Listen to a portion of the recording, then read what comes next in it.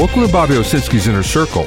I'm Bobby Owsinski, and this is a show all about music, music production, and the music business. My guest this week is producer, engineer, and plugin developer Dan Korneff. First of all, no one's really thinking about touring, but when we get back up to speed with that, I think you're going to find it's going to be a lot more expensive for everybody, and not for the reasons you think. First of all, the foreign artist visa in the United States is about to go up 50%. Now, this was kind of under the radar, but in 2016, it was raised 42% from $325 to $465 per person. Now it's going to go up another 50% to $705 per person. What that means is a 4-piece band plus a road manager trying to tour the United States, just to even get in the country, it's going to cost them more than $3,500. So what that's going to mean is it's going to be too expensive to tour the United States for a mid-level UK or EU act. Here's the downside, though. This is going to come back on artists trying to tour the UK and Europe, because you're going to see some retaliation about this. We've already seen a rise in their visa prices, and it's going to get a lot tougher before it gets better. So it's true, we're a ways away from getting back to touring. But when that happens again, the costs are going to be much higher than they've been in the past.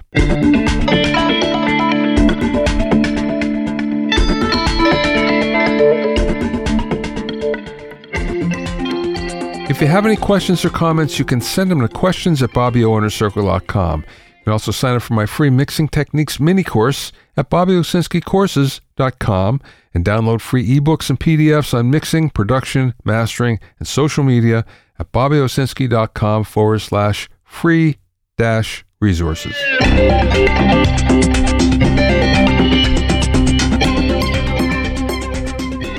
Now here's something that we don't really want to see happen, but it's going to happen anyway.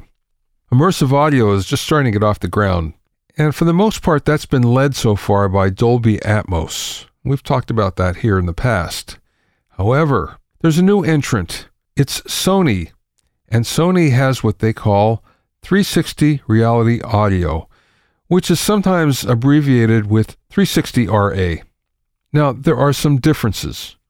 For instance, Atmos is a 7.1.4 system, basically meaning there's 7 speakers that are around the listening position, there's 1 subwoofer, and there are 4 speakers in the air, 4 height speakers. 360RA is a little bit different. We have left, center, right across the front, another 5 speakers around you, and then there are 5 speakers in the air. So it's completely different. Now, that being said, it doesn't much matter if you don't have any kind of material to play for people. But Sony's been hard at work at that too, because there's 1,000 songs that are now available from Pharrell, Dua Lipa, Liam Gallagher, David Bowie, Mark Ronson, and a whole lot of others. You can find this in exactly the same place that you can find Dolby Atmos files. That means Amazon Music HD, Deezer, and Tidal. So details are kind of slim on exactly what you need to do this. That being said, Sony does have a piece of software for you that pretty much does everything. It's called the 360 Reality Audio Architect Software Suite, and that includes mixing, encoding, decoding, and rendering tools. It spits it all out on an MPEG-H format that supports up to 64 speaker channels. Now, one of the reasons why I think that Sony might win if this war ever gets to the point where consumers buy in. First of all, Sony makes really good audio hardware. They've already shown that they have some dedicated speakers primarily made for this. Now, those are prototypes, but apparently there's going to be some new speakers just for the immersive format. These are all based on the Bluetooth 2.0 audio spec, so they're all high res. The good thing about Bluetooth 2.0 is the fact that there won't be any wires. That was one of the big points when it came to 5.1 and 7.1 audio way back when, where you had cables all over the living room, and that was definitely something that didn't fly with the wife. The other thing about 360RA is that it's made specifically for headphones. And 85% of people listen on headphones or earbuds these days. So if this could translate really well to headphones and then translate again to speakers in the living room, we may have something here. Now, we're quite a ways away from this actually catching on. But that being said, look out for this. There's a lot more details yet to come out. There's a lot of things that we don't know about it, but I think that's going to happen really fast here now that they've made the announcement that there really is product out there that you can listen to.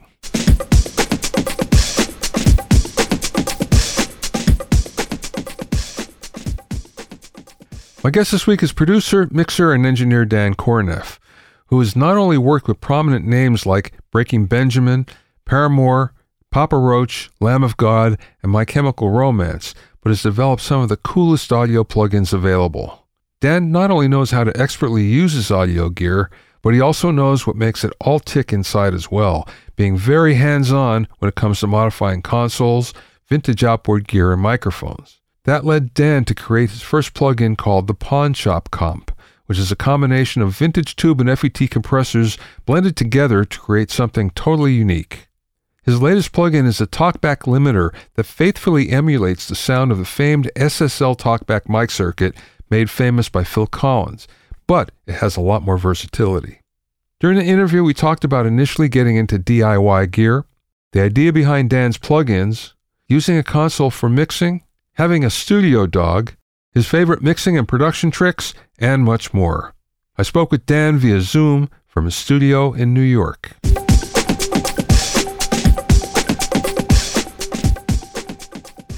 Tell me about how you got started in the business. Well, I was a drummer. I started out as a drummer.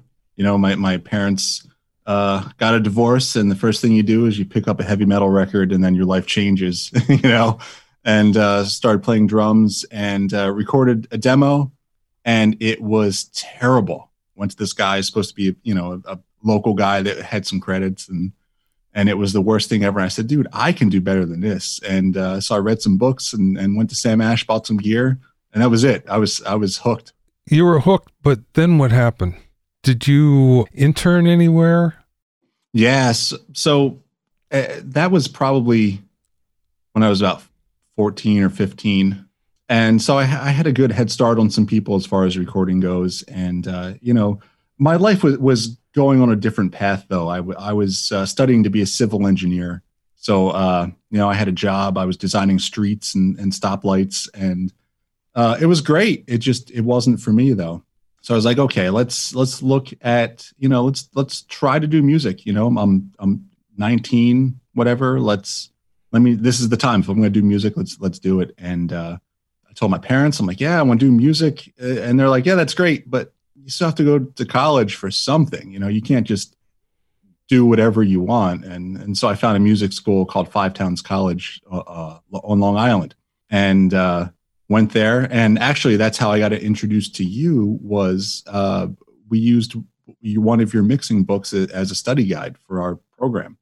Went to school there, and one of my teachers, Luke Delalio, just took me under his wing. Like the second that I got there, introduced me to your book, showed me everything, and hooked me up with an internship at a place called Water Music in Hoboken, New Jersey. And that was a beautiful studio, a huge Neve console. My first session in, the guitar player from the Black Crowes is there, and just my life is flashing before my eyes. Like, is this real? This is actually happening. But I got yelled at a lot and learned a lot during that internship. How long was that? Well, I started interning there let's see here, about 99 to 2001. So about a year and a half of internship. Then what happened? They asked me to be a house engineer there. So I couldn't deny it. I was like, this is my in. It's a great studio right outside of New York City, great gear, great people coming through. And so I started as the house engineer there. What kind of interesting sessions did you do as a house engineer? Well, as the house engineer, you assisted on everything that came through. You were responsible for all of that stuff. And I had met so many people doing that. One of the first sessions ever being in that studio was Government Mule. And, as a kid listening to heavy metal, I had no idea who they were. I had no idea. Just I'm making friends with these guys. They got huge Leslie cabinets and tons of guitars and, making friends with these guys and, stuff like that. And a session right after that was Lou Giordano, who had done, all the live records. And he was like a hero of mine. And just being in the same room with him and trying not to fanboy too hard. But it was sessions like that, a lot of people doing stuff. And ultimately where I met my music partner, David Bendeth. He was A&R at RCA, and he was like right on the verge of, moving from A&R to producer, and he would do sessions there and just so many musical connections there.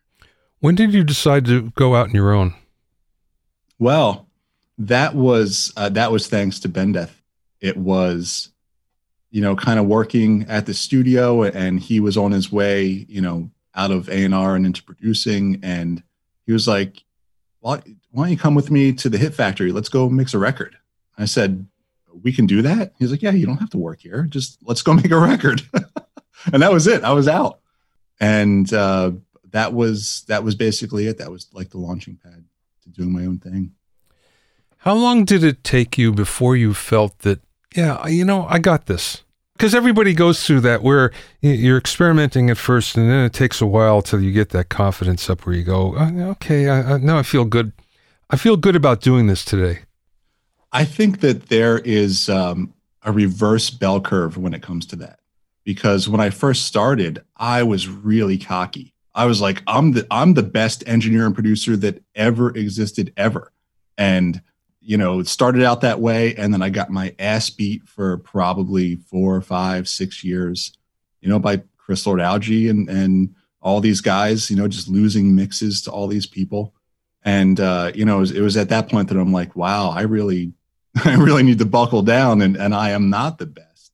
But I feel like it probably took, probably 5 or 6 years of being in the under that pressure to really come through and be confident in my work. Was there something that you did in particular that took you to another level? That is a good question. I think that a lot of it has to do with chance. And the thing that took me to the next level was engineering a Breaking Benjamin record that had went platinum. It was like that credit that from the industry that was like, oh, well, now you were here and now you're at this level now. And that was a huge thing for me. And I guess I accredit it to just getting my butt beat a lot. And then eventually it all clicked. Yeah. We all have had our butts beaten, I'll bet. Especially by the same people. Right. There's guys that are huge and they do a great job. And, you're just down there trying to make a name for yourself and then do your own thing. Yeah. And credits, they play a bigger part in the industry than many people think, especially when you're starting, I think. Even though you're aware of them, but you're not aware of the reason why they're important. Right. I agree. And, sometimes it works out in your favor and sometimes it doesn't. When you're first starting out, I feel like a lot of people play the name game. They see a huge mixer name and are like, oh, we're just going to use that guy anyway. He's got the name, and they'll pass you up for something. Or the opposite way. So eventually you become that guy, and someone who has a great mix is getting passed up because they don't have the name. It's a weird business. So it seems like you have a pretty strong background in electronics. How did that come about? Well, that came about from being poor and not having any money and being in school. And you really want all that gear. I got like gear envy very quick. I love the knobs and the meters and all this stuff. And, when you're first coming up, you have nothing. So when I went to college, my parents didn't know that tuition included a meal plan. So they would give me, a couple bucks here and there for food. And I would take that and I put it away and I would buy gear. and I couldn't get the stuff that I wanted. And I'd always been like a hands-on kind of guy. And I found a book about how to build an LA2. And that was like the jumping board into like electronics and DIY. And I had no idea what I was doing. And I never built that compressor. It was way over my head. But that got me interested in electronics and doing stuff like that. And, that kind of moved me forward into just start simple, instead of this huge thing, just build a guitar pedal. It's got 10 components on it. Just do it and see what happens. And that's how I started with all the electronic stuff, was that just one guitar pedal. It's funny because when I first started, I was a guitar player and I wanted to find out where the electrons went from the guitar into the amplifier and how that all worked. So even when I was young in high school, I was studying electronics books and then went to college for it to understand. And the problem was I focused on that entirely. Computers, I don't care about that. I want to know analog. I want to know how this all works. Yeah. So it's a funny thing. It does get to you. The other thing is I remember building direct boxes before there was such a thing. And no kidding. And then selling them for like $50, not understanding, the business aspect of it. I could have got 4 times as much probably, but everybody was going crazy. Oh, direct box. Oh boy. You're a nerd, a certified nerd. Well, it used to be, less so these days, I have to say. But I appreciate it in people like you, to be honest with you. When I see somebody that it's like, oh yeah, I know what he's going through or went through because kind of been there. You've been there and done it. Yeah. Yeah. Well, let's get to the plugins then. Like I was telling you, I really like both your plugins, the Pawn Shop Comp and the Talkback Limiter. And one of the reasons why is they have character. I hate plugins that are neutral, that just kind of do what they're supposed to do, but that's it. Yours has real character and very variable as well. How did you get into doing plugins? Well, it's just another one of those things I can't help from tinkering. And I try to build stuff that makes my life easier. So with the electronics, it was, building gear that would make my life better. And then it came to plugins. It started probably about 5 years ago or so. It was very new to me. I got interested in programming and just doing basic non-audio programming, C++ from the ground up. And I kind of gave myself a little background in that. And then as that progressed, I was like, you know what? Just like you said, a lot of these plugins don't have character. There's no vibe. They're very basic. And a lot of the ones that had, quote unquote, vibe to them didn't seem right to me. It was kind of off. And so I said, well, let me give it a shot. Let me try some math and and some stuff and see if it works any better. And, I found myself, the Pawn Shop Comp I made about 3 years ago, just for myself. And I ended up having about 20 or 30 of them on a session. And then finding myself like trying, because I felt terrible that I'm using just my own stuff. Like, let me try another compression. Let me try something else. And eventually just coming back to it. I'm like, you know what? If I like it this much, I think other people are going to like it too. So then I started that company to release them. That, that was it. The motivation was just a lot of plugins don't have that vibe. They're too clean. And there's nothing clean. How did the name come about? So the Pawn Shop Comp, that was actual inspiration from when I was a kid. I would go to pawn shops and I would buy surplus audio gear for my studio. So I would unknowingly be buying these ham radio limiters and preamps and things that just had, that were hand built, that had knobs with no labels on them, and things that just did something I had no idea what they did. And I had a compressor. It was a tube limiter for a ham radio that just had a sound to it. And I couldn't find anything else like that. And it was dirty and gritty. And that was the true inspiration for that plugin. What I especially like about it is what's under the hood. When you can go in and change the sound of the tubes, change the tube emulation, change the resistor emulation, the FET.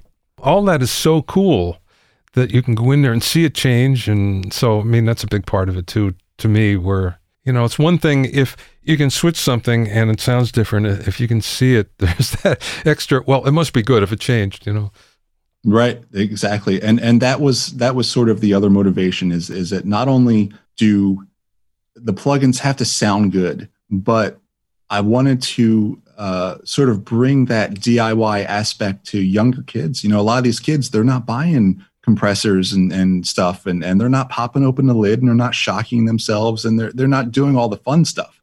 They have a computer, a laptop with a microphone, and they're plugging it into an interface.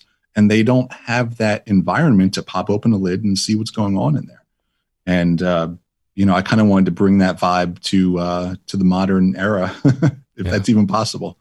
The TalkBack limiter I found really interesting, and I loved it. The sound on drums, especially snare, is fantastic, I have to say. One of the things that happened to me personally, I can remember being in a session and wanting to get, not necessarily the Phil Collins sound, but there was a record made by Power Station. I can't remember what it was. There's a big drum sound in the beginning, and I was looking for that sound. Couldn't get it no matter what.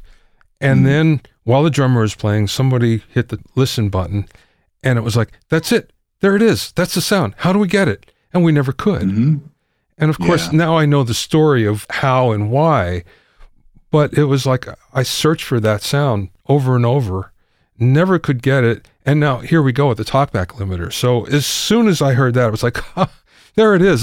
30 years too late, but nonetheless, it's very cool.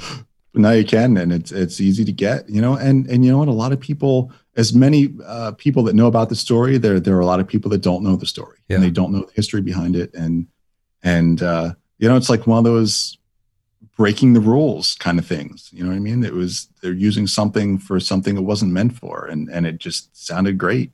Your plugins are also priced very reasonably as well. Thank you. I'm trying. It's one of those things where you don't want to price yourself out of the market. Universal Audio plugins are $300-400. It's a lot of money, and then you also don't want to price yourself at $10 or $15. I put a lot of work into them, and I try to include that into the price, and also at the same time, not try to gouge people. Yeah, no, well done on that. I see that you're still using a console.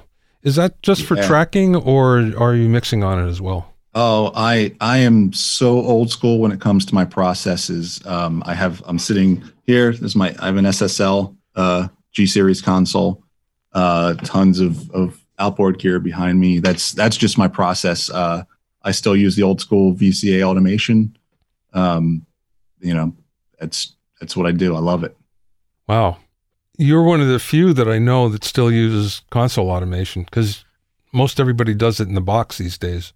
Everyone's doing it in the box. And honestly, a lot of bigger guys, some of my heroes that are moving into the box, they're putting out some of their worst mixes. You know what I mean? I don't think that they're as good.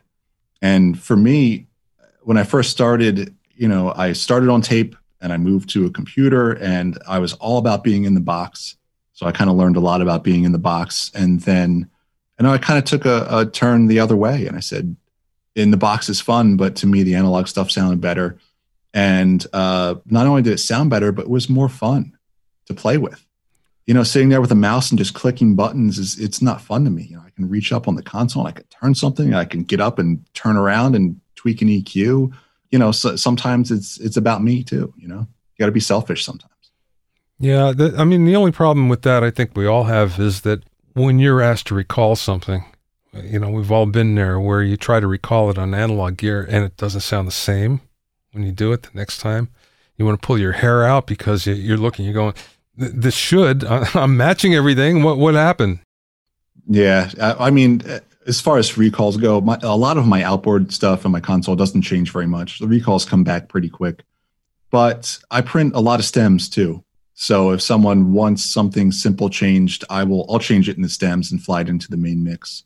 Or if they want something changed drastically, it doesn't matter if the recall comes back right, because they want something changed anyway. Yeah. So, I deal with it. It's very different than opening up a computer and everything is the same and it sounds the same. You don't have that luxury. That's fine.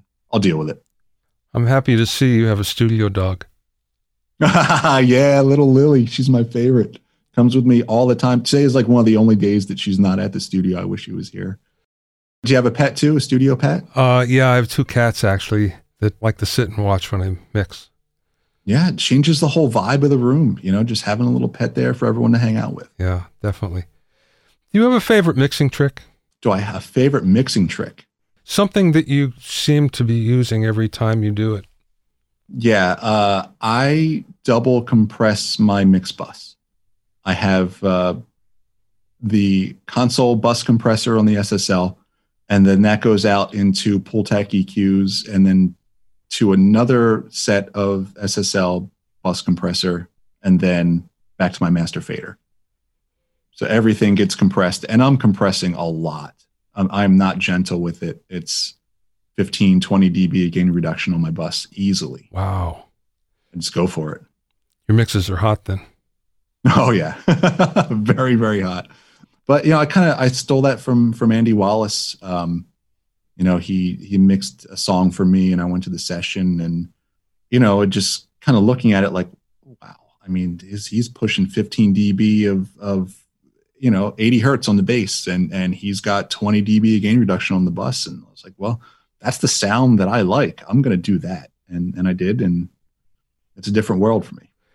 He's a master for sure. And it's one of those things where he's a under the radar master for the most part. That's true. He didn't quite hit the spotlight like CLA or those guys, but he's the best. And, there's like a top 3 for me, but he's up there. Yeah. Maybe number 2. Yeah, for sure. Okay. So we talked about your mixing trick, which I like a lot, by the way. Tell me about a production trick that you have. Producing records is a different animal. You have all these different egos and people in a room with different things you have to manage. Production tricks, as far as working with bands, man, that's a tough one. Instead of like spearheading people, I always try the more diplomatic way of, yeah, that's great. Let's try this though. Just let them do what they want to do, because a lot of bands are not open-minded to change or something is different. And it's more like, oh, that's great. All right, we got it. Now let's try this. And do 9 times out of 10, you A/B it, and they're like, oh yeah, this other one's better. And that's one of my favorite tricks. Just be diplomatic. Be nice. Yeah. See, one of the things about being a player is you understand that, because you have that mentality. It's like, well, don't tell me what to do because I'm the player. I know what to do.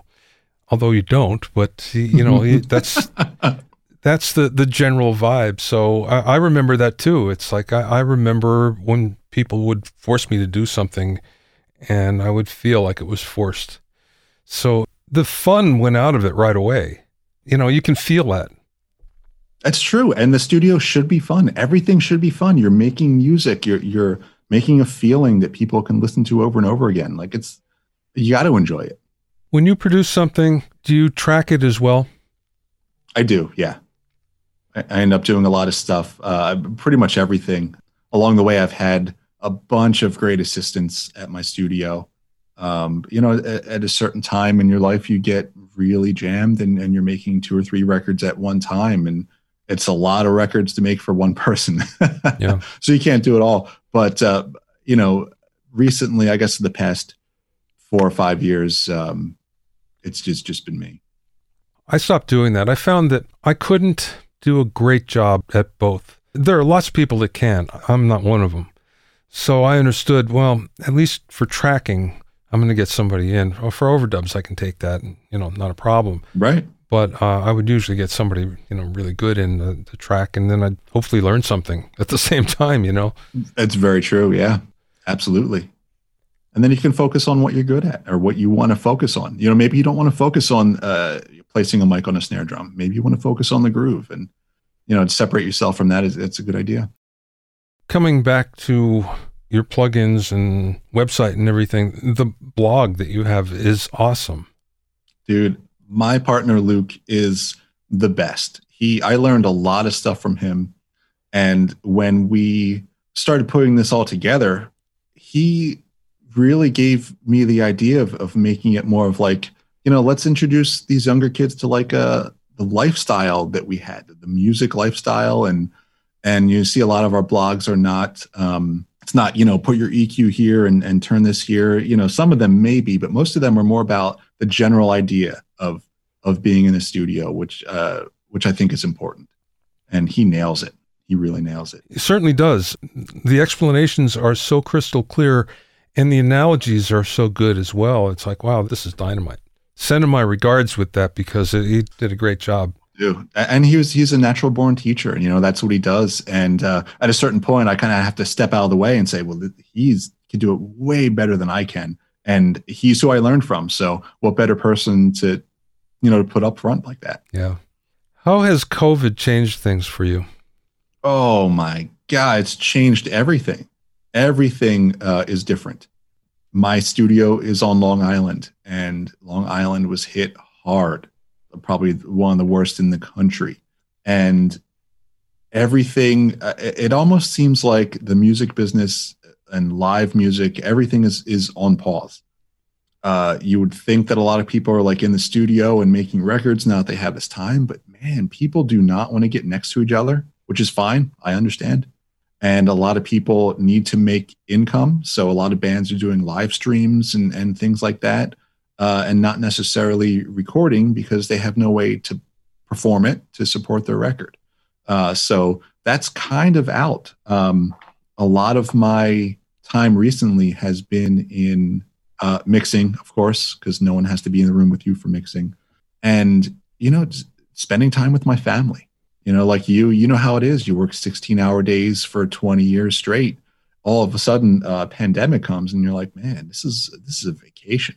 I'm going to take this time, and not that I've taken a break, and I've spent 10 hours a day now making plugins instead of mixing records. Yeah. I always find something to do. I always have to scratch some kind of itch. I mean, that's how it's changed for me, but you make the best of it. It's different out here in California. The studios, the big studios, have been busy right through the pandemic. Even when we had a lockdown and they weren't supposed to be open, they were open through the back door. And I've talked to people who've done sessions. Some have told me they went into sessions where everybody observed social distancing, having a mask and everything, and others where none of that applied. What I've heard from studio managers is, we tried to enforce it for a couple of days and then we gave up. Yeah, a lot of people don't want to follow it. Luckily in New York, people take it seriously. Everyone's got a mask on. You can't go anywhere without a mask, or someone will beat you up. I wish it were like that here. Yeah, I mean, who knows if it's actually helping or not? Studies say maybe it is, and that's fine with it. It's not hurting me to wear one. But I feel like once a lot of other areas get hit as hard as Long Island did, they're going to think about it twice. They're going to put that mask on. COVID aside, where do you think the business is going? I mean, do you see a trend? And again, it's hard to say because now we're in such flux, but before all this happened, were you seeing a trend in the business? Well, I feel like we're kind of stuck at the moment. There's always going to be some kind of pop music that music lovers are going to consider to be mindless. And that's always going to exist, and music is always going to change. But I feel like the world that I live in, making rock music, we're kind of stuck. And, people are trying to throw in loops and electronic stuff and trying to push it a little more pop. And they're making this terrible, I don't even know what you would call it. It's not good. And I'm not really sure where it's going to go from here. We need that one artist to stand up, or maybe we need someone to invent a new instrument. Maybe we need the new electric guitar or a new way of playing it. I'm not really sure. The evolution of rock seems to have stopped, and it's been like that for a while. Maybe it's 5, 6, 7 years. It feels like to me, where nothing has really changed. We haven't gone forward. Maybe there's not a big new artist that pushes things forward. Not sure. I'm not sure. I'm not sure either. It's a tough period to be in. And, with that in mind, seeing how things are going now and seeing how tough it's going to be for bands, maybe a lot of bands will call it quits. Maybe they can't make it through pandemic, who knows? Maybe there's going to be a new crop of people tinkering with stuff right now that's going to change the way music is. But I just saw a survey this morning, and I can't remember the exact figure, but it was from the UK, and it was something like 65 or 85% of musicians thought they were going to quit the business because of the pandemic. They couldn't go forward. It was a huge amount. I can't remember what it was exactly, but that's pretty sad. Part of it is, well, if you can't make any money and you expect to make some, you have to do something else. So I can see that. Yeah. On the other hand, if you expect to make money out of this business, maybe you're in the wrong business too. Yeah. There are a handful of people that are getting very rich, and a lot of other people that are, living paycheck to paycheck and making their way. Yeah. It's a strange business. Last question, Dan. What's the best piece of business advice that maybe you learned along the way or someone imparted to you?